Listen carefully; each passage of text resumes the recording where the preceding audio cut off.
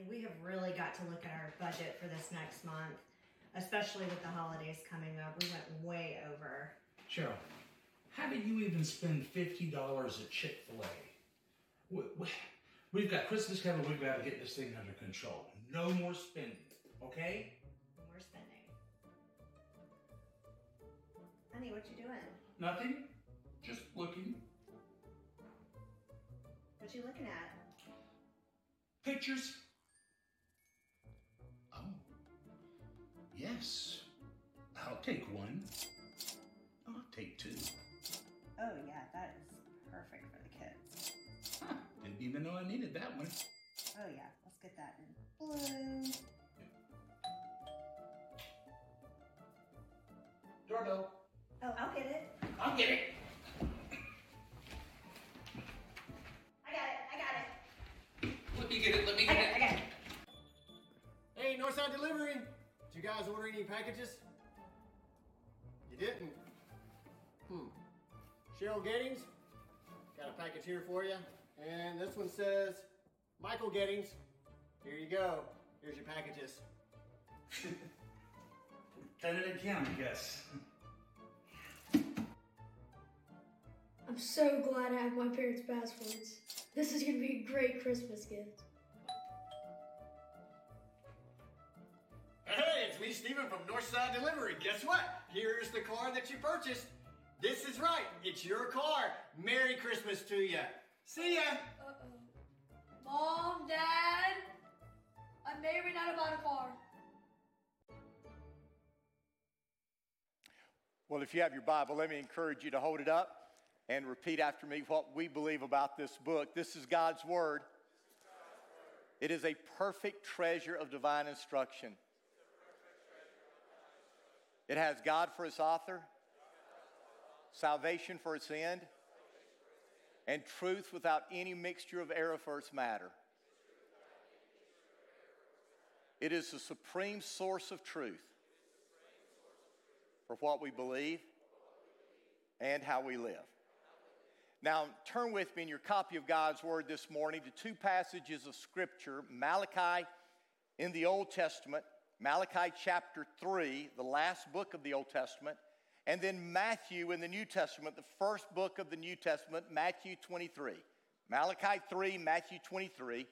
We're going to start with Malachi 3, we're going to go to Malachi 23, and then we're going to come back to Malachi 3. Now, in 40 years of preaching, I've seen and heard a whole lot of things that I will never forget. Two of the things that are etched in my mind that I will never forget had to do when I was preaching on giving, on money. I wish I could forget them, but I'll never forget them. The first one occurred when I was 28 years old. I was pastoring in the upstate, and I had preached a message on tithing. And to be honest with you, it was probably a little harsh, the message that I preached. And after the sermon, this older man in our church, he was a deacon, and he was probably the wealthiest man in our town, came up to me, and he said, Pastor, that was a really good sermon, but I still don't agree with you on tithing.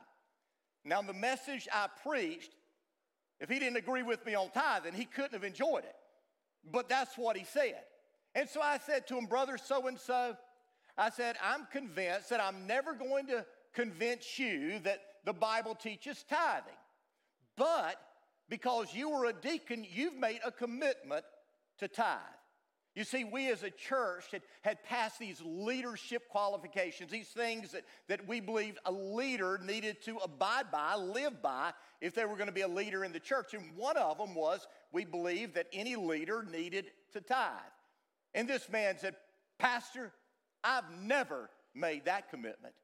And I said, Brother so-and-so, you mean that you agreed to be a deacon, you saw our policy, and yet you didn't agree to tithe?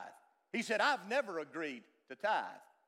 Well, because of that, and because we had a church policy, we had to vote as a church to remove him as a deacon. And let me tell you, it was ugly. 80% of our church voted to remove him, but it was ugly. I got nasty letters in the mail. I was walking down the hall in church one morning and got cussed out. I mean, it was ugly. Those were wild and crazy times. That was the first memory.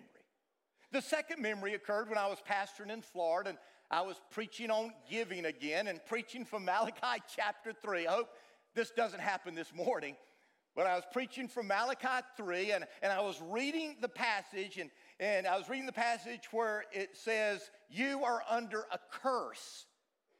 And when I got to curse, all of a sudden, I heard this stomping, and there was this man, a large man, who had gotten up. He was very active in our church. He had gotten up. He was stomping down the aisle.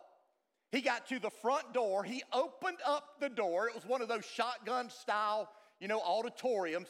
He opened up the front door, went out the door, and slammed the door behind him. Well, his wife was still sitting there in church. His 3 kids were still sitting there in church. It was kind of an awkward moment. Well, I continued to preach. We got through with the message, and after the service, he was sitting there in the parking lot. And this one has a happy ending. I went up to him and said, brother, what happened? And he said, well, when you read that passage, man, I got angry because I was under conviction. And I just stomped out. I came and sat in my car. And as I sat in my car, the Holy Spirit got a hold of me. And man, I know that I've been living in disobedience. I know I need to tithe. And he started walking in obedience. And today, 2 of his sons are pastoring one of the fastest growing churches in Florida. For the last 3 weeks, we've been talking about money management made simple. And the first principle we talked about was live within your means. You don't spend what you don't have. That's pretty simple, isn't it? But it's amazing how many people don't follow that simple principle. You've got to live within your means. You can't spend what you don't have. The second principle is we have to save for the future. You see, we save a little bit of money that we have now so that we are prepared for what may happen later on. And if we do that, then when emergencies happen or difficult times happen or we get to that age of retirement, we're prepared for that. We're ready for that. But today I want us to talk about what I believe is the most important money management principle.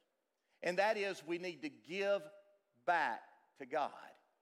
You see, I believe with all my heart that when we give back to God obediently, willfully, cheerfully, it opens up heaven's doors for God to bless us. Now, I want you to hear me. We don't give back to God so that we will be blessed. We give back to God because we want to be obedient to God. But when we do give back to God, God chooses to bless us. And I could give you story after story after story of how over 40 years of marriage, God has worked in our lives as a family and blessed us because we have chosen to walk in obedience and give back to God. And so this morning, as we unpack this principle, money management principle on giving back to God, I want to share 3 truths with you. The first one is a principle. And here's the principle. The tithe is the starting point of obedient giving. Let me say that again. The tithe is the starting point of obedient giving. I want you to listen to what it says in Malachi chapter 3, beginning in verse 7. It says, ever since the days of your ancestors, you have scorned my decrees and failed to obey them. Now return to me, and I will return to you, says the Lord of heaven's armies. But you ask, how can we return when we have never gone away? And then God says, should people cheat God? Yet you have cheated me. But you ask, what do you mean? When did we ever cheat you? And then God says, you have cheated me of the tithes and offerings due to me. You are under a curse, for your whole nation has been cheating me. Bring all the tithes into the storehouse, so that there will be food in my temple. Now, let me give you a little bit of background, if I can. If your Bibles are open to Malachi chapter 3, God is speaking directly to his people, the nation of Israel. And he begins in chapter 1 with telling us about Jesus' first coming and his second coming. The first coming of Jesus was for salvation, to bring salvation to anyone and everyone who will come to him, who will turn to him, who will repent in faith and accept the gift of salvation. But the second time that Jesus comes, he is coming to judge the world. And then in verse 2, it tells us something of that judgment. It says that his judgment will be like a blazing fire that refines metal, or a strong soap that bleaches clothes. You see, the Word of God teaches that every one of us must appear before the judgment seat of God. Some people have this idea that if we're saved, we won't have to appear before the judgment seat of God, but we will. The Bible says that the fire of God will burn everything away in our lives that is not worthy of heaven. The Bible speaks of it as wood and hay and stubble, and all of those things will be burned away as we are judged by God before we enter into his presence. Now, as you look at verse 5, you see some of the things that he will judge when he comes the second time. It says that he will judge sorcerers, those who worship other gods. It says that he will judge adulterers, the sexually impure. He will judge liars. You know what that means. And he will judge those who cheat others.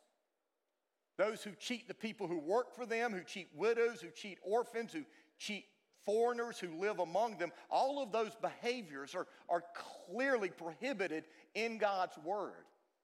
And then in verse 6, we read something that should speak to us directly today. He says, I, the Lord, do not change. You see, God is no different today than when he dealt with Israel. And he is no different today than he will sit on that throne at that last judgment. Now, this is important for us because there are some that have this idea that God is evolving in how he deals with us. But you need to understand that God's character never changes. And God's standards never change. The things that God opposed under the law of Moses, he opposed in Malachi's day.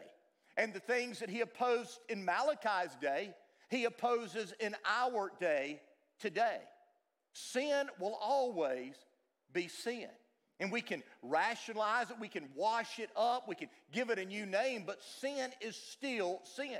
And the people of Israel were living in rebellion against God. They were not following God's decrees. They were not following God's commands. Now, they were disobeying in a variety of ways, but then God kind of zeroes in on one area to deal with their rebellion. And the one area that he deals with is in the area of their giving. God said that his people were robbing him. He even called them thieves.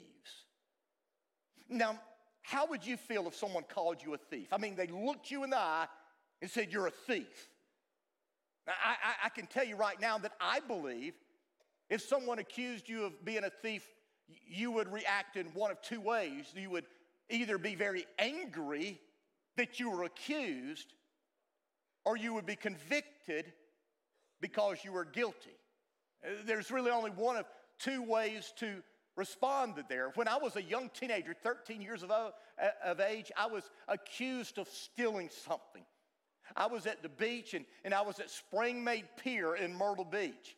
And back in that day, they had a little store at the entrance of the pier, and I was in that store. And when I walked out, someone that worked in that store followed me out and said, stop, you took something. Well, I didn't take anything. And when I got accused of that, man, I got angry. And I opened up my pockets and I said, look, there's nothing in my pockets. I haven't taken anything. And I took my shirt off. It was summer. And I took my shirt off and said, see, I don't have anything. Apologize to me. I was upset. But can you imagine if it's God who is calling you a thief? Because that's what God is doing in this passage. He's calling his people, the nation of Israel, thieves. And he says, the reason you're thieves is because you're robbing me of my tithes and my offerings. And he says, because of that, your entire nation is under a curse. You see, I believe the Bible teaches that when we withhold the tithe from God, it can put us under a curse. But it not only puts us under a curse, it puts our family under a curse. If we're a child of God and we're a part of a church, it can put our whole church under a curse. And God is saying when we keep the tithe, we're invoking God's curse. Now, why of all the sins that God could have pointed out, did he point out this one sin? I mean, because he could have pointed out adultery, he could have pointed out lying, he could have pointed out murder, he could have pointed out a host of things that a number of the people were guilty of, but he pointed this one thing out. Why did he do this? I believe the answer is found in Deuteronomy 14, verse 23. In the Living Bible, it says it this way. It says, the purpose of tithing is to teach you always to put God first in your lives. You see, the reason tithing is such a big deal is because failing to tithe is a symptom of a more serious problem. Failing to tithe is a symptom of a heart problem. Jesus said it this way in the New Testament. He said, where your treasure is, your heart will be as well. You see, how we spend our money, how we give our money, what we do with our money reveals where our heart is. Make no mistake. If you aren't tithing, you're disobeying God. You're out of God's will for your life. Now, notice what he says here. God tells us the amount that we're to give. He says we're to give a tithe. Now, some people think a tithe just means that I give regularly. And so what that means is when I leave on Sunday morning, I take some money out of my pocket. It may be $1, it may be a $20 bill, whatever it is. I take the money and I put it in the box and I give it.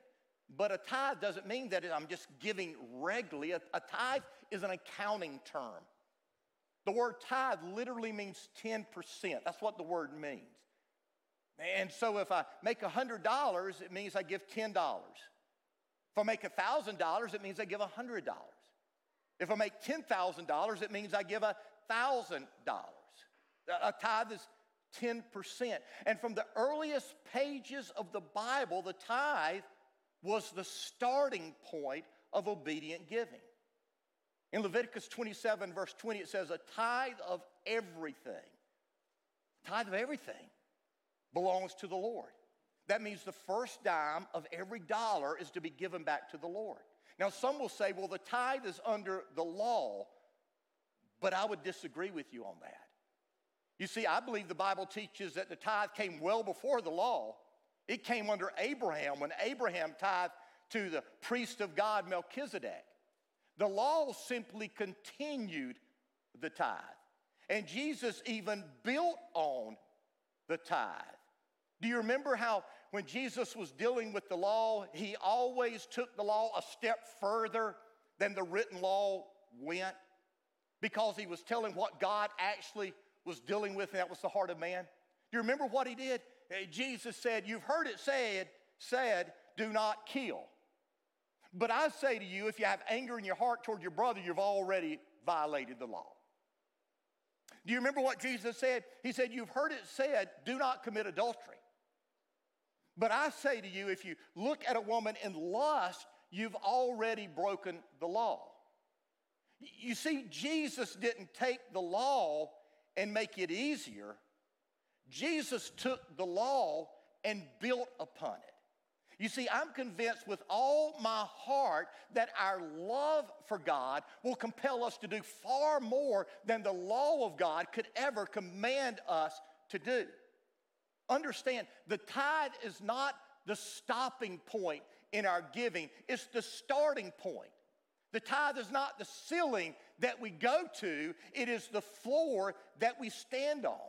The tithe is not the maximum that we give. The tithe is the minimum that we give. But I want you to look back at this passage, if you will. It says that we're robbing God of tithes and what does it say? Tithes and offerings. You see, the Bible speaks of tithes, that's 10%, and then it speaks of offerings. Now, the offering in the Hebrew there means to raise up, to lift, to exalt. And given in this form, it means a sacrificial gift, something that requires sacrifice over and above the tithe. You see, the tithe is what God's law demanded. The offering is what God's love deserved. And so I would ask you this morning, are you tithing? Are you giving an offering to God? But then notice the place we are to give. The Bible says we're to bring the whole tithe, all the tithe, to the storehouse. Now, the storehouse was simply a room of the temple where the tithes were stored until they were used. And so the storehouse was part of the temple of God. And you say, well, Rocky, what does that have to do with us today? Well, I believe that the storehouse in the Old Testament would refer to the church in the New Testament. I want you to listen to what it says in Deuteronomy chapter 12, verse 11. It says, you must bring everything I command you. Your burnt offerings, your sacrifices, your tithes, your sacred offerings, your offerings to fulfill a vow, to the designated place of worship, to the place the Lord your God chooses for his name to be honored. And so the Bible says in the Old Testament, we bring all of our tithes and our offerings to the place where we worship, the place where God's name is to be honored. And I would say to you that in the New Testament, that would be the local church that we are a part of. And then he tells us the reason that we give. He says that there may be food in my house, says the Lord. You see, whenever we withhold our tithe, we are keeping our church from being able to do all that God desires for us to do. Tithing is the way that we finance the mission of the church. Now listen to me. I am so thankful that Northside is filled with many generous, faithful, obedient givers. But think what would happen if everyone who says they're a Christian, who calls Northside their home, would begin to tithe. How much more would we be able to do locally to minister to our community? How much more would we be able to do to reach the world with the good news of the gospel of Jesus Christ? You see, the tithe is the starting point of obedient giving. But that takes me to the second thing I want us to see, and that's the problem. You see, we can tithe and still not have a heart that is fully devoted to God. Now, if you don't have your finger there, just turn over to Matthew 23. And in verses 23 and 24, that's what I want to read. But in Matthew 23, Jesus is talking to these religious leaders, and he's pointing out all the hypocrisy in their life. And in verse 23, he says this. He said, what sorrow awaits you, teachers of religious law, and you Pharisees, you hypocrites! For you are careful to tithe even the tiniest income from your herb gardens, but you ignore the more important aspects of the law, justice and mercy and faith. You should tithe, yes, but do not neglect the more important things. Blind guides, you strain your water so you won't accidentally swallow a gnat, but you swallow a camel. Now, I want you to go back to what Jesus said there. Look at it on the screen. He says you're ignoring these more important aspects of the law: justice and mercy, being merciful to people, faith, living your life by faith.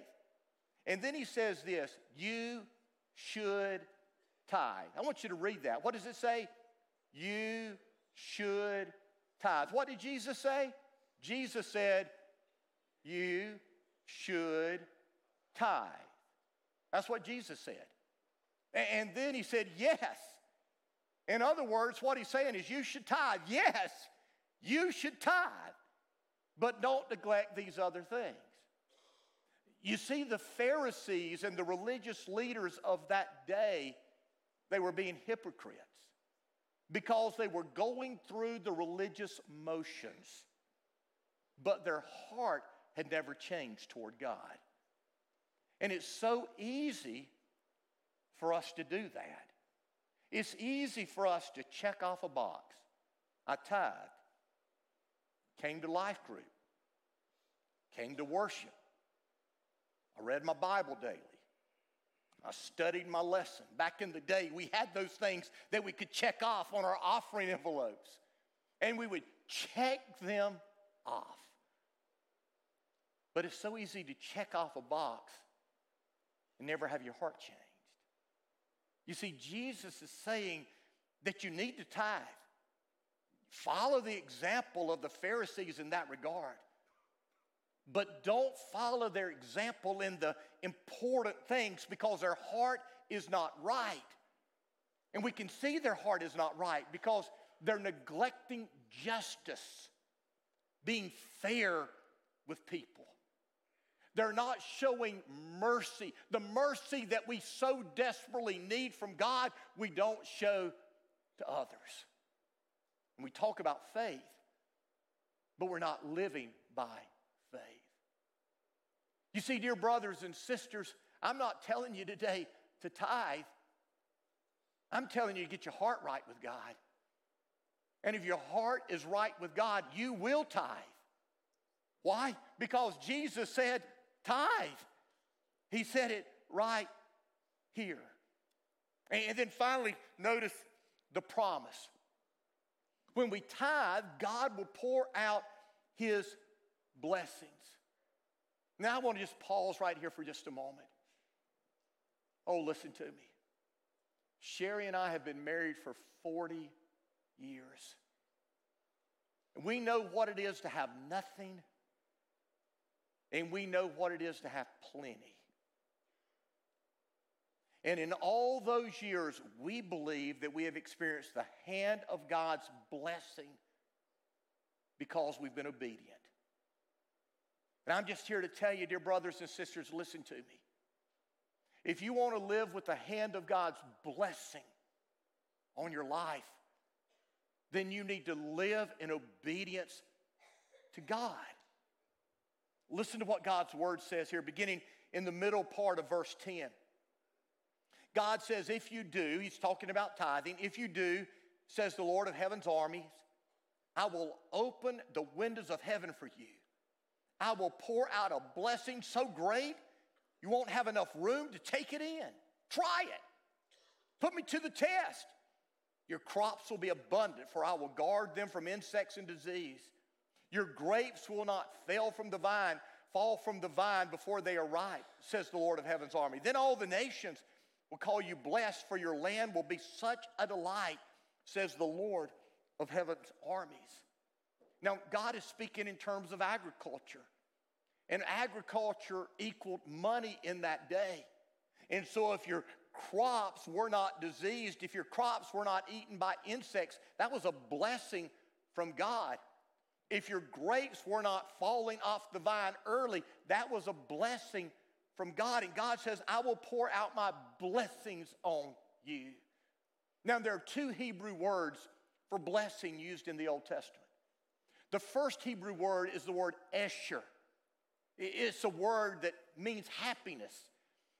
But it's not a happiness that is dependent upon our circumstances. It's not a happiness that's dependent upon our situation, what's happening in our life. It's not an emotion. Esher happiness is a happiness that's independent of what is happening in our life. It's a happiness that transcends what's taking place in the world. It's a happiness that literally I think you would describe as joy that is there regardless of what is happening in our life. Now, who would want that kind of happiness? I do. Well, if you don't, you're crazy. You're crazy. I think everybody wants that kind of happiness. But that's not what he's talking about here. It's not the word that's used here. The word that is used here is the Greek word barak.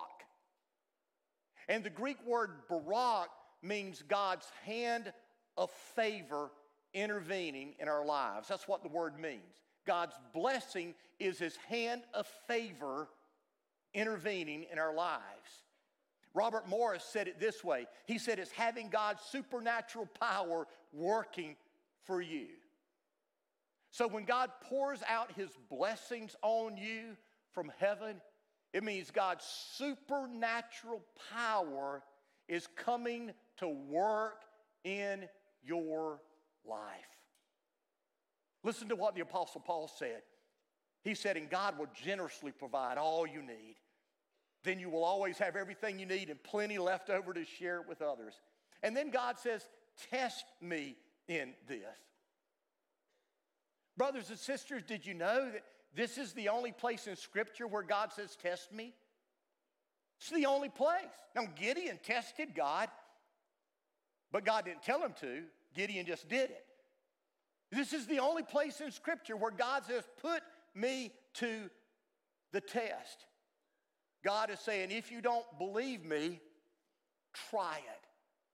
John Templeton, who was the mutual fund genius, once said, in all my 52 years before I retired as an investment counselor, there's only one investment which never proved faulty, and that was tithing. Listen, if this verse is true, and it is, the only reason not to tithe is because you don't believe God. You don't trust God. You see, tithing isn't a matter of finances, how much money you have in the bank. Tithing is a matter of faith. Do you trust God? I've heard people say before, I can't afford to tithe.